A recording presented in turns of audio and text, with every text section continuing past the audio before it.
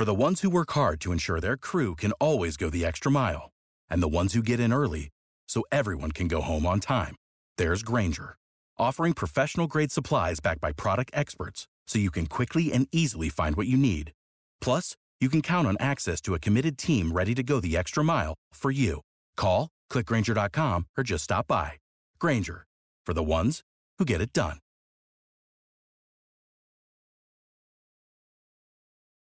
Amicus is sponsored by the Great Courses Plus, a new video service with thousands of lectures on dozens of topics. For a limited time, Amicus listeners can stream Influence, Mastering Life's Most Powerful Skill, and hundreds of other courses for free. Just visit thegreatcoursesplus.com/amicus.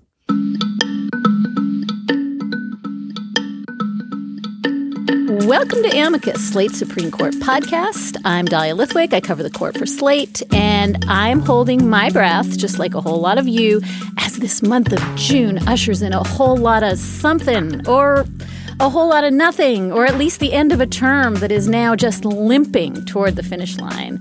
This week, the Supreme Court only had decisions one day, accepted no new cases for next term, but handed down some important decisions in several cases, including Foster versus Chapman. That was an important jury selection case that we covered on the podcast last fall. This was the case where prosecutors were pretty much on record, literally highlighting the names of African Americans in the jury pool in green highlighters so they could be eliminated from that pool in advance. The court ruled by a 7-1 margin that this move had indeed been unconstitutional. Week before, the court punted on another big ticket case, Zubik versus Burwell. That case centered on the Obamacare contraception mandate. There, the justices more or less just instructed the parties and the lower courts to, well, work it out amongst themselves. There's also been a clutch of 4-4 ties, but for the most part, what we're seeing this term is the court disposing of what might have been big-ticket cases on either technical grounds, standing, just making them go away in the hopes that someday their prince will come and a fully staffed Supreme Court will rise again to decide issues in definitive ways. The other thing we saw last week was Donald Trump's release of his list of potential Supreme Court nominees. And later on in the show, we're going to hear from a Supreme Court watcher who thinks that maybe we shouldn't take that all that seriously. But first, we turn to Garrett Epps. He covers the Supreme Court for The Atlantic. He teaches law at the University of Baltimore and has been a guest on the show before. So, Garrett, welcome back to Amicus.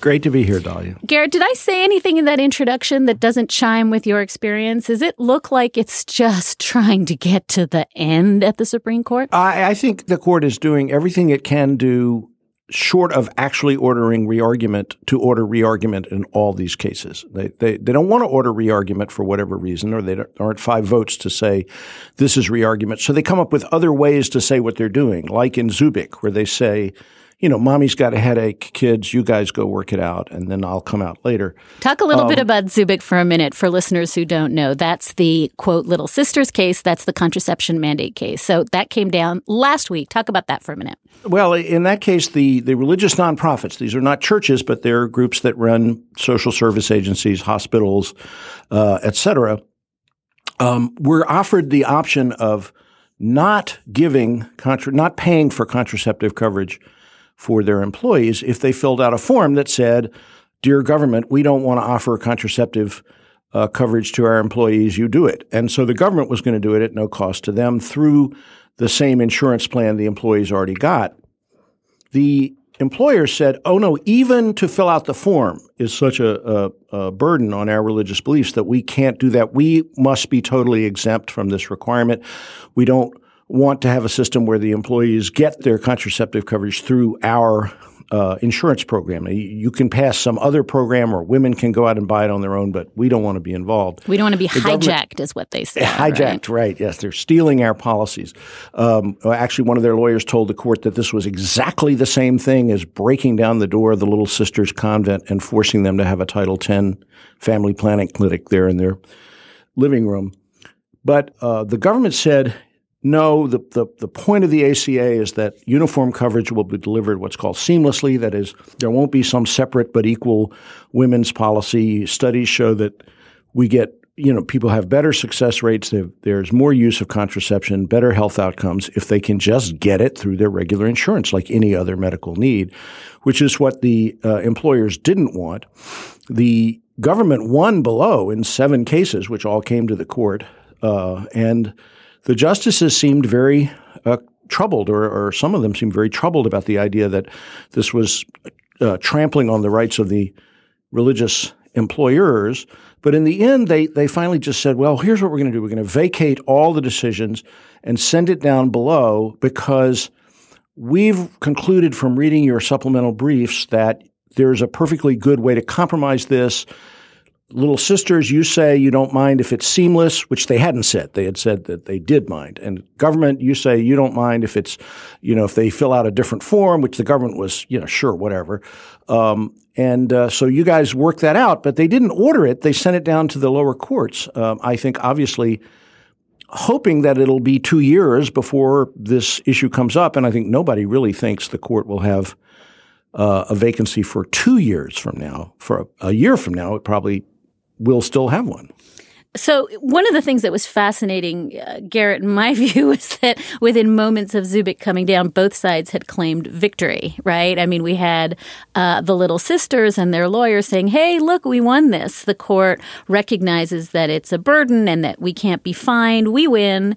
And, the Obama administration, I think, saying, look, we got most of what we want, and this is going to go back to a bunch of courts where we won in the first place, with the exception of the Eighth Circuit. So we won. Does it seem to be the very definition of a punt that both sides think they won the case? Yes, I did think that some of the rhetoric coming out of the Little Sisters camp was a bit desperate because, it's very important to the advocacy groups have to send the signal that our crusade for religious liberty is bearing tremendous fruit. But, I think the fact of the matter is there is an aspect in which they won, and that is the government won 7 times below, and the court vacated all 7 victories. Now, Garrett, you weighed in on a New York Times editorial forum last week, sort of answering this larger question, is the court diminished? Is the court, in fact, hobbled? Or is the court just extra awesome and agreeing on a lot of stuff? So I want you to tell me both sides of that argument, if you would. Certainly you have made the argument and I have made the argument that the court is just not really full steam ahead. But there are people who are saying this is a fantastic outcome. Look, we've got compromise and consensus. So what's going on here? Is this just the best court ever where there's no conflict anymore? Well, I personally think the job of the Supreme Court is a lawmaking court.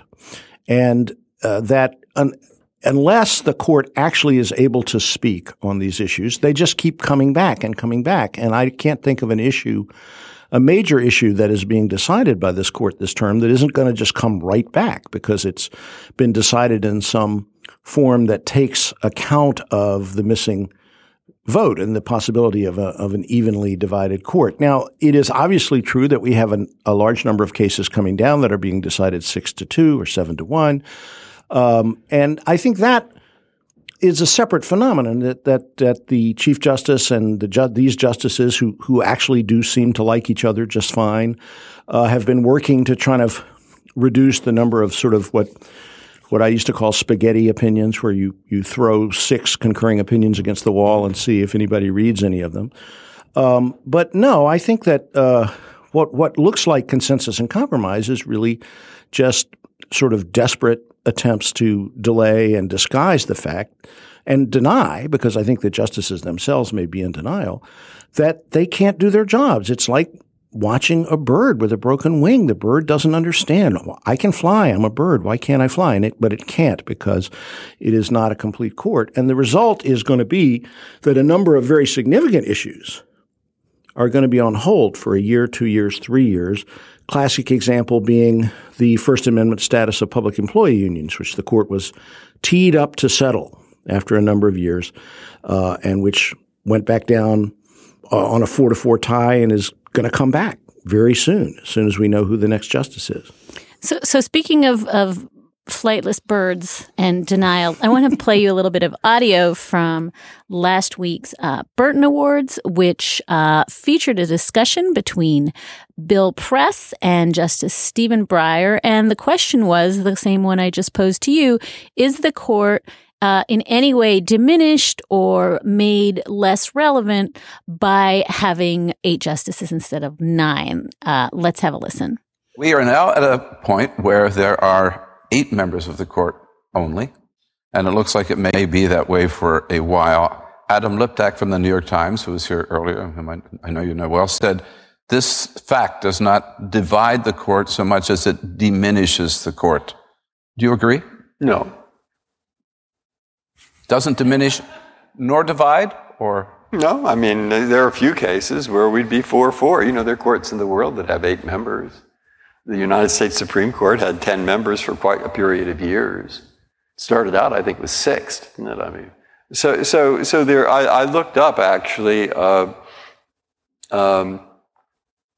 how many cases. I was curious. So I went back to 2 years ago where I could get the numbers out of an article somewhere. We hear about 70 to 80 cases, I guess, during a year, 70, 75. And how many cases would Nino's vote? See, we're unanimous 50% of the time. 20% of the time we're 5-4, and about half of those are sort of random, you know, not what the press would call the usual suspects. So I said, how many cases are there that Nino's vote would have made a difference? I think there were 4 or 5. Only? Yeah. Now, that may or may not be true. We may divide 4-4 in 4 or 5 cases. We may not. I mean, if you believe that the Supreme Court should decide all the major issues for the country, I guess you'd like them all decided. I happen not to believe that. And lots of doctrine in the Supreme Court, lots of constitutional doctrine, is written and has been applied in such ways as to keep the court out of matters that are political, too political, recognizing, I mean, all the Constitution is it's a series of limits. I mean, we decide what the other branches when they've gone beyond the limits. It's like Sergeant Preston of the Yukon. I used to listen to it. You know, he's up at the frontier. It's very cold and miserable. Is abortion outside the limit or inside the limit? Well, hard. But that's still a limit. It's a frontier. And within that broad area marked out by the frontiers, people are supposed to resolve their differences and decide how they want to run their cities, towns, and countries through a democratic process. Okay, Garrett. So there's a resounding vote for not being a law-deciding court. That is a resounding vote for doing as little as possible and certainly not being political. It does raise the question why we have a court at all.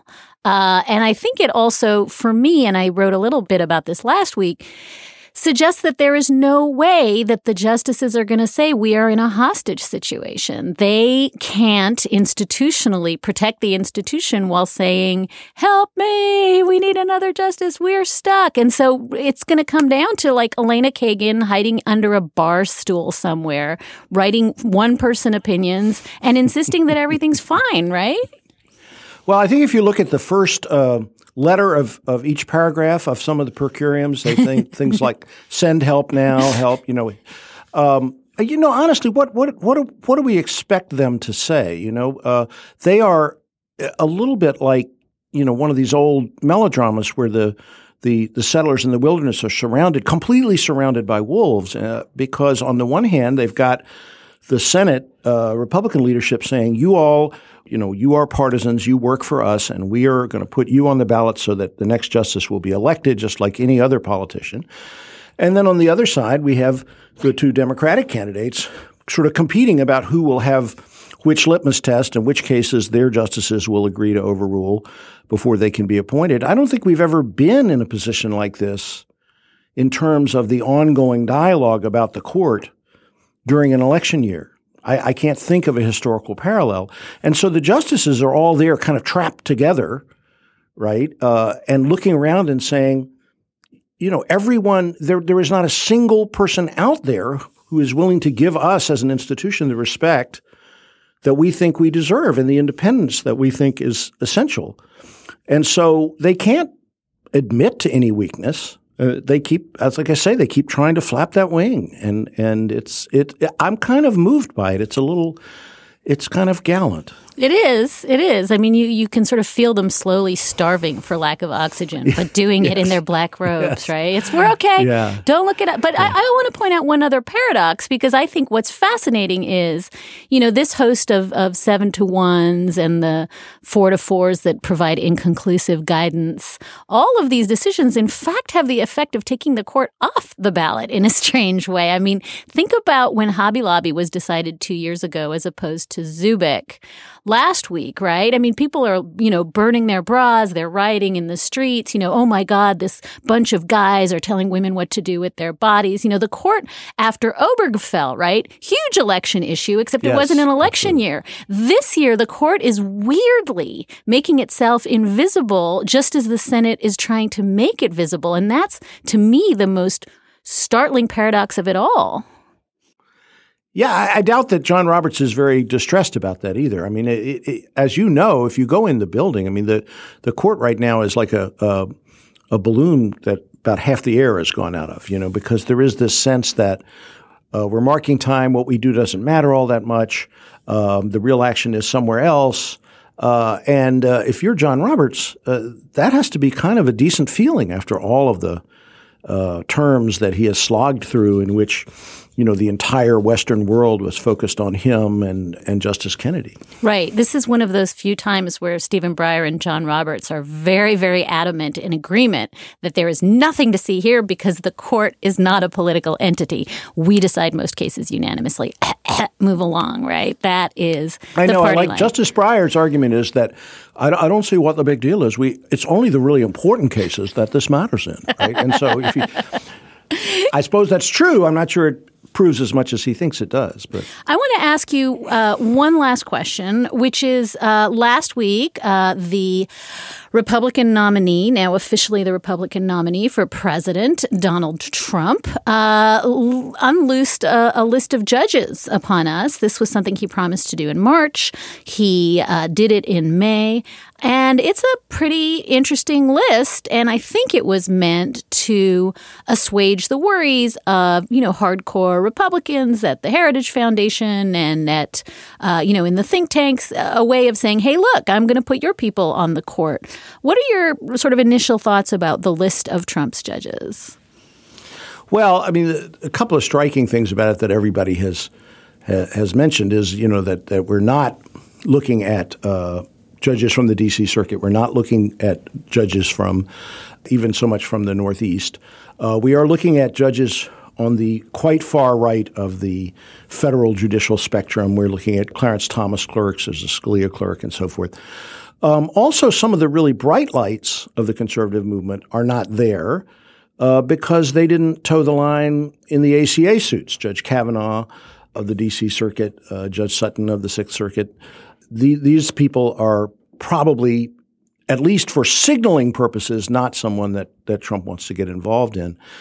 I also felt kind of this awful sense of pain for these judges because it reminded me, one of my children went to a school where you had an award that every month in the class that you got to be Citizen of the Month, and that meant that 23 kids weren't Citizen of the Month. A maximum of one of these people will ever be named to the Supreme Court, and the others have to spend the rest of their lives being the people that didn't make Donald Trump's cut. It didn't seem very friendly. I'm not sure that they were thrilled when people called them up and said, hey, guess what? You're totally one of Trump's picks for the Supreme Court.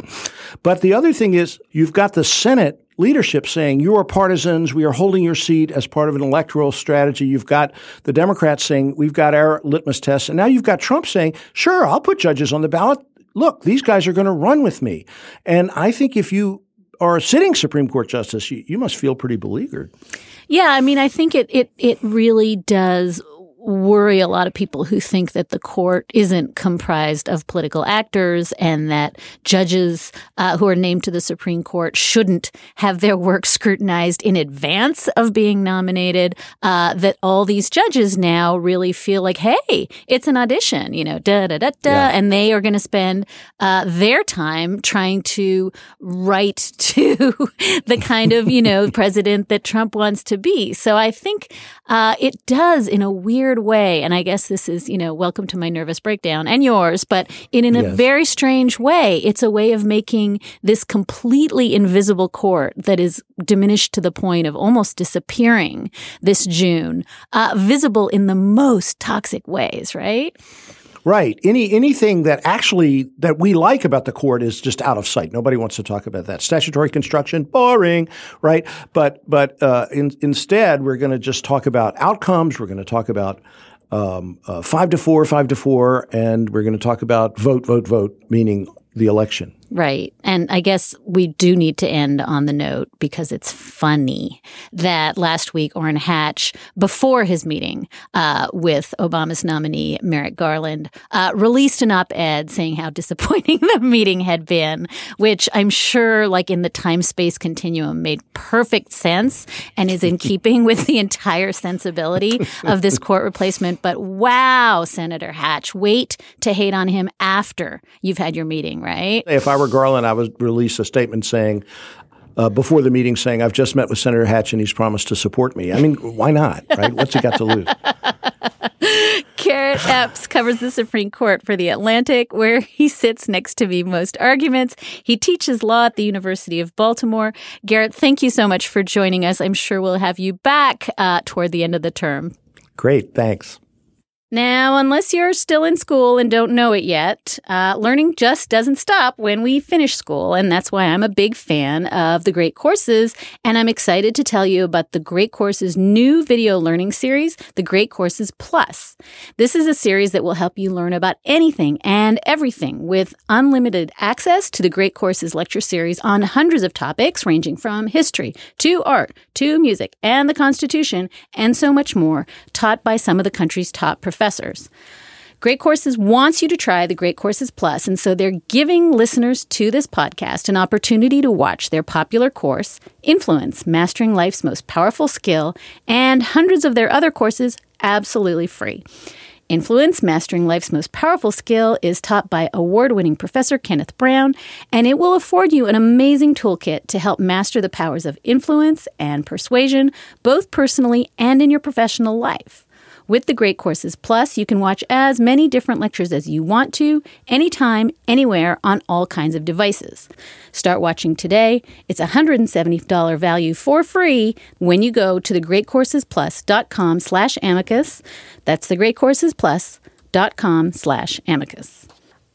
Joining us now is Jonathan Adler, who teaches environmental, regulatory, and constitutional law at Case Western Reserve University School of Law. He also contributes to the National Review Online and to the Volokh Conspiracy. Jonathan Adler, welcome back to Amicus. Good to be here. So I want to start, I think, where I just left off with Professor Garrett Epps, which is with Donald Trump's list of judges that he released last week, which are presumably most of, I think he hasn't committed to it, but the kinds of people he would want to pick if he had a Supreme Court vacancy to fill. Now, you've written about this a little bit at the NRO, but can you talk a little bit about what that list signaled to you? Sure. Well, it signals a couple things. I mean, one issue that matters to a lot of conservatives and certainly to a decent share of the conservative intelligentsia is the Supreme Court and lower courts.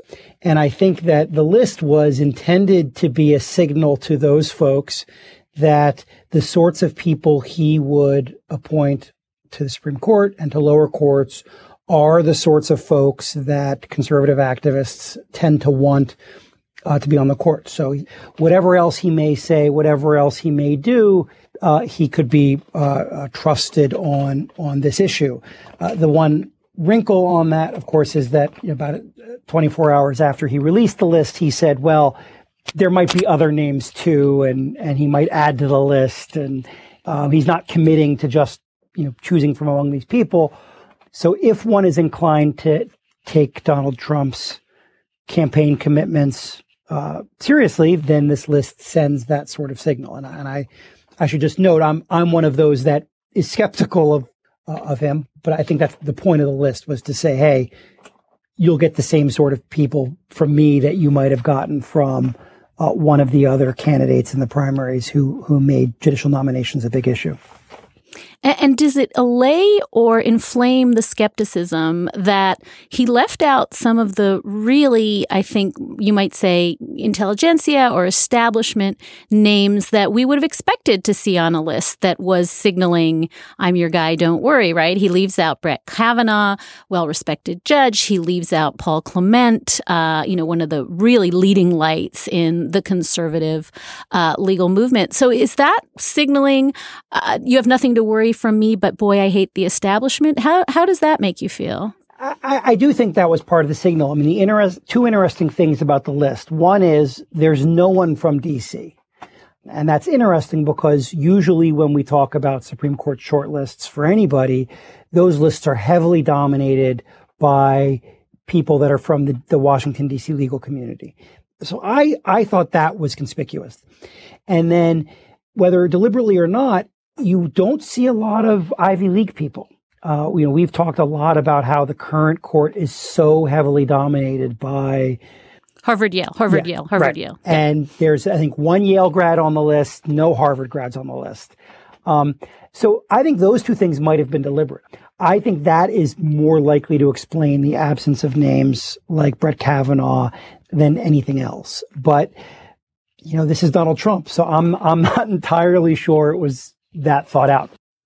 How much do you worry? I have to say, just as somebody who thinks about the Constitution, one of the things that worries me a little is that he sometimes invokes the court to talk about, sort of a way to talk about issues, right? So it's not unusual to shorthand, I'm going to put up nominees who are going to reverse Roe. We've certainly heard that before. But one of the ones that does worry me is this assault on the press and press freedoms, and the idea that I'm going to seat people who are going to do away with the First Amendment for all intents and purposes. Is that something you take seriously as opposed to other pledges, or is that just him kind of, he's annoyed at the press because they were mean to his wife today? It's not a deep core principle either. A bit of both. I mean, I think, and my co-blogger Oren Kerr pointed this out, at some point, if he were elected president, Donald Trump would realize that much of what he wants to do as president would end up in court, and therefore nominating judges that are more likely to say yes to him is in his interest. And this would not be new. I mean,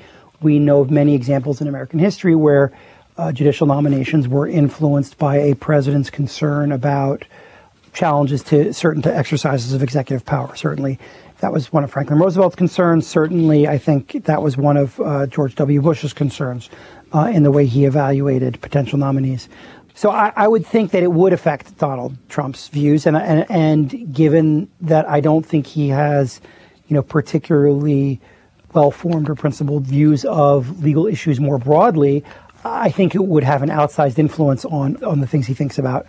Talk for a minute about the impact on the court as an institution, that it's become so fashionable as a presidential candidate to declaim on the kind of people you're going to put up. Trump's list is one iteration of that. Another is Hillary Clinton saying, I'm putting up someone who's reversing Citizens United, or Bernie Sanders has made the same pledge.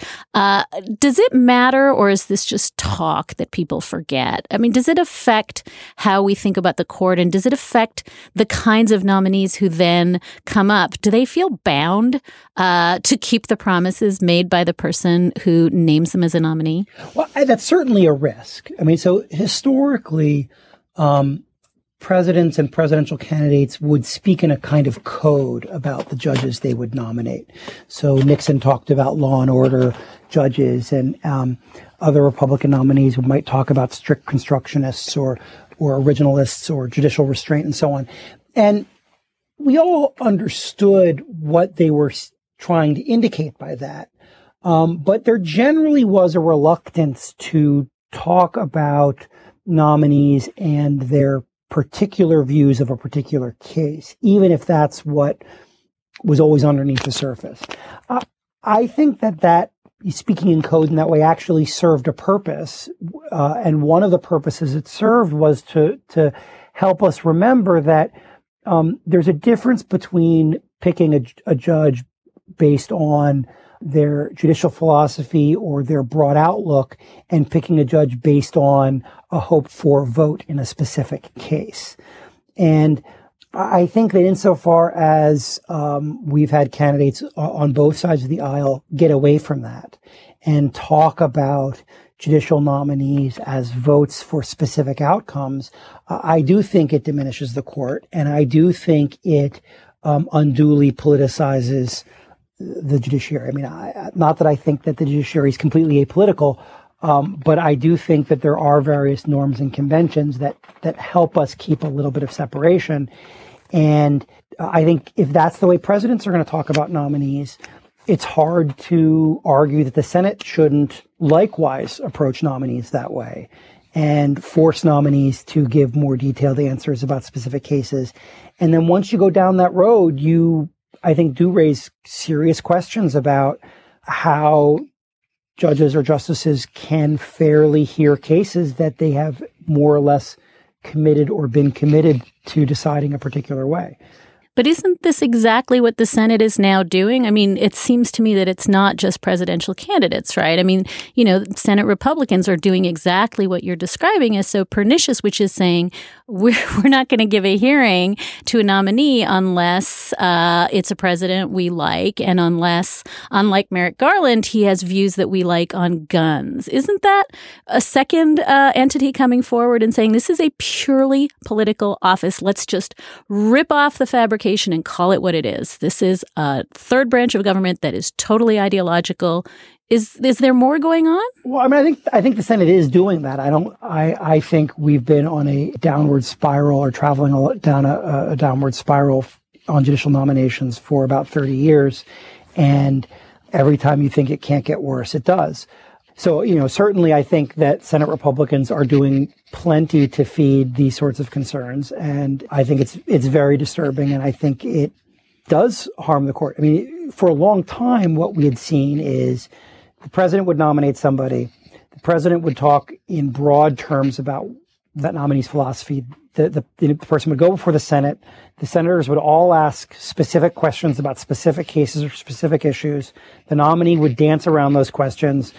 Senators of the same party as the nominee would pronounce that they were satisfied with the answers. Senators of the other party would say the answers were insufficient, and we'd move on.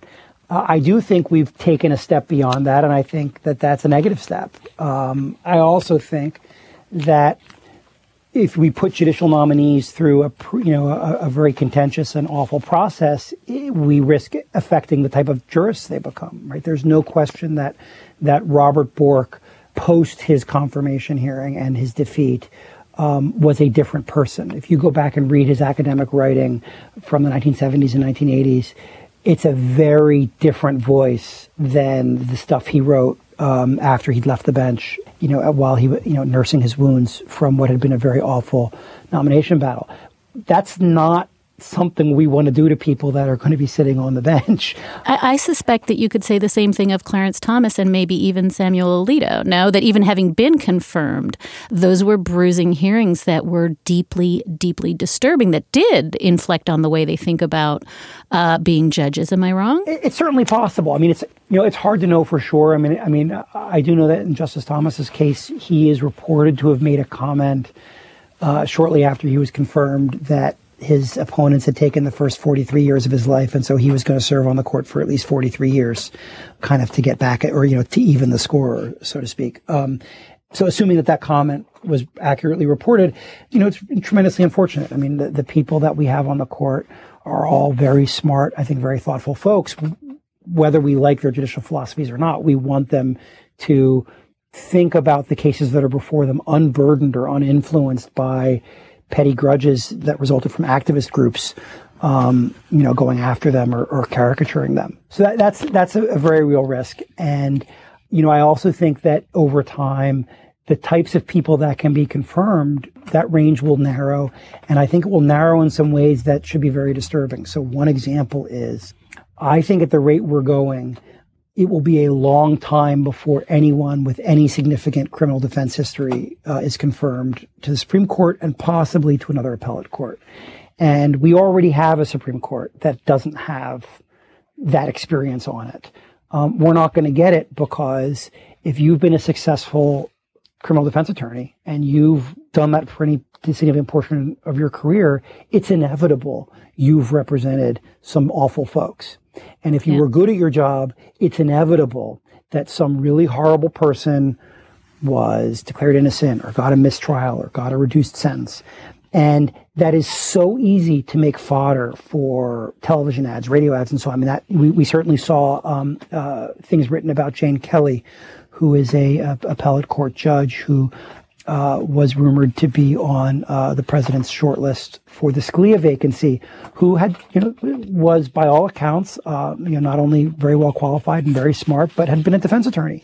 And she represented some not nice folks. And people were dredging that out. And, if this is the sort of confirmation process we're going to have, people with that sort of experience aren't going to get confirmed because it's hard to kind of sit down and explain to a lay audience, on talk radio or wherever, no, the fact that they had this client doesn't mean that, they're pro-child molestation or that they're pro-murder or whatever else. I mean, and I think that's very unfortunate because, that's the sort of experience that I think we're already lacking on the judiciary, and we're going to continue to lack it.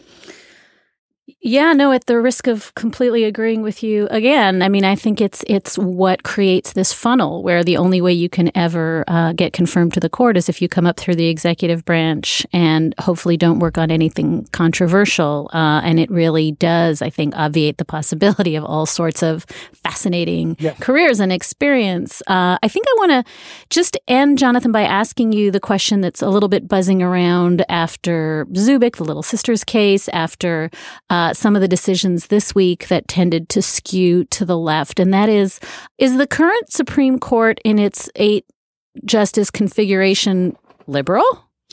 I tend to think that the court is probably not as liberal as some are saying now. And several years ago when everyone was saying how terribly right-wing the court was, I said it wasn't as conservative as people thought then either. I think, any given term only represents a very small subset of the range of things that the court hears and that matter. And since no term is a representative sample, it's easy to read too much into a handful of cases. So I don't know if I'd say the court is liberal. I do think it's a court that is reaching for compromise. I do think it's a court that is becoming more minimalist. I think in some interesting ways, the court is in some respects becoming more the court that the chief wants in its 8-justice configuration. That is to say, I think the chief's preference, while the chief is certainly a conservative justice, he does have a preference for narrower holdings, smaller decisions, fewer front pages of the newspaper. Consensus, right? More consensus, and more unanimity. Right. And I do think the 8-member court is creating more opportunities for that than we might have thought. And the fact that we haven't gotten announcements from the court that there was a 4-4 split on some of the outstanding cases makes me think that we're going to get real decisions in those cases. Now, they may be very narrow decisions. The abortion case, it might be a very narrow, yes, this is an undue burden, but, saying nothing about really in detail about how to understand that test any more than has been said before. Something like that might happen with immigration as well. But I think we will get decisions. I would not be surprised to see, 6-justice opinions in some of those cases. And, maybe that will help, diminish the political fights that we get over nominations. But I've learned to stop being optimistic about that. So if your tagline for the 2015 term, which is going to end next month, could be something like diminished, but possibly in a good way, that's not the worst possible thing that could happen. Is what you're saying.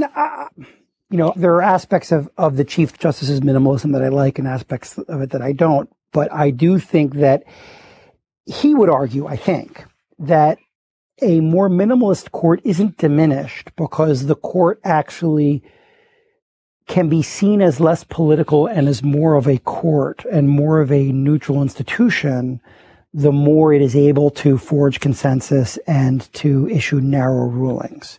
This is the way I've understood his umpire analogy. It wasn't about balls and strikes. It was about that if we're paying attention to the umpire, we're missing the game and things aren't going the way we want them to. And so I think he would argue that the more the court can be issuing narrow rulings with greater consensus, the more it can be the umpire that kind of recedes into the background, and the more that big, weighty questions can be dealt with by the political process. I'm not sure he's right that that's the ultimate outcome, but I do think that's the instinct that drives him, and I think it's one that we, at least this term thus far, we're seeing that instinct play out. Jonathan Adler teaches law at Case Western Reserve University School of Law. He contributes regularly to the National Review Online, to the Volokh Conspiracy, and he is editing a book that will come out this July, Oxford University Press, entitled Business and the Roberts Court. Thank you so very much for joining us this week. My pleasure. Well, that's going to do it for today's episode of Amicus, but we are, as ever, eager to hear your thoughts. You can always email us at amicus@slate.com, and we really love and appreciate your letters. Thank you. Remember also that if you missed any of our past episodes, you can always find all of them on our show page. That's slate.com/amicus. And if you're a Slate Plus member, you're going to find transcripts there. If you're not, you can always sign up for a free Slate Plus trial membership at slate.com/amicus plus. Thank you to the Virginia Foundation for the Humanities, where our show is taped. Our producer is Tony Field. Steve Lichtai is our executive producer. The chief content officer of Panoply is Andy Bowers. Amicus is part of the Panoply Network. Check out our entire roster of podcasts at itunes.com/panoply. Next couple of weeks are going to be rocking at the Supreme Court, and we will be back with you in 2 weeks to talk all about it on another episode of Amicus.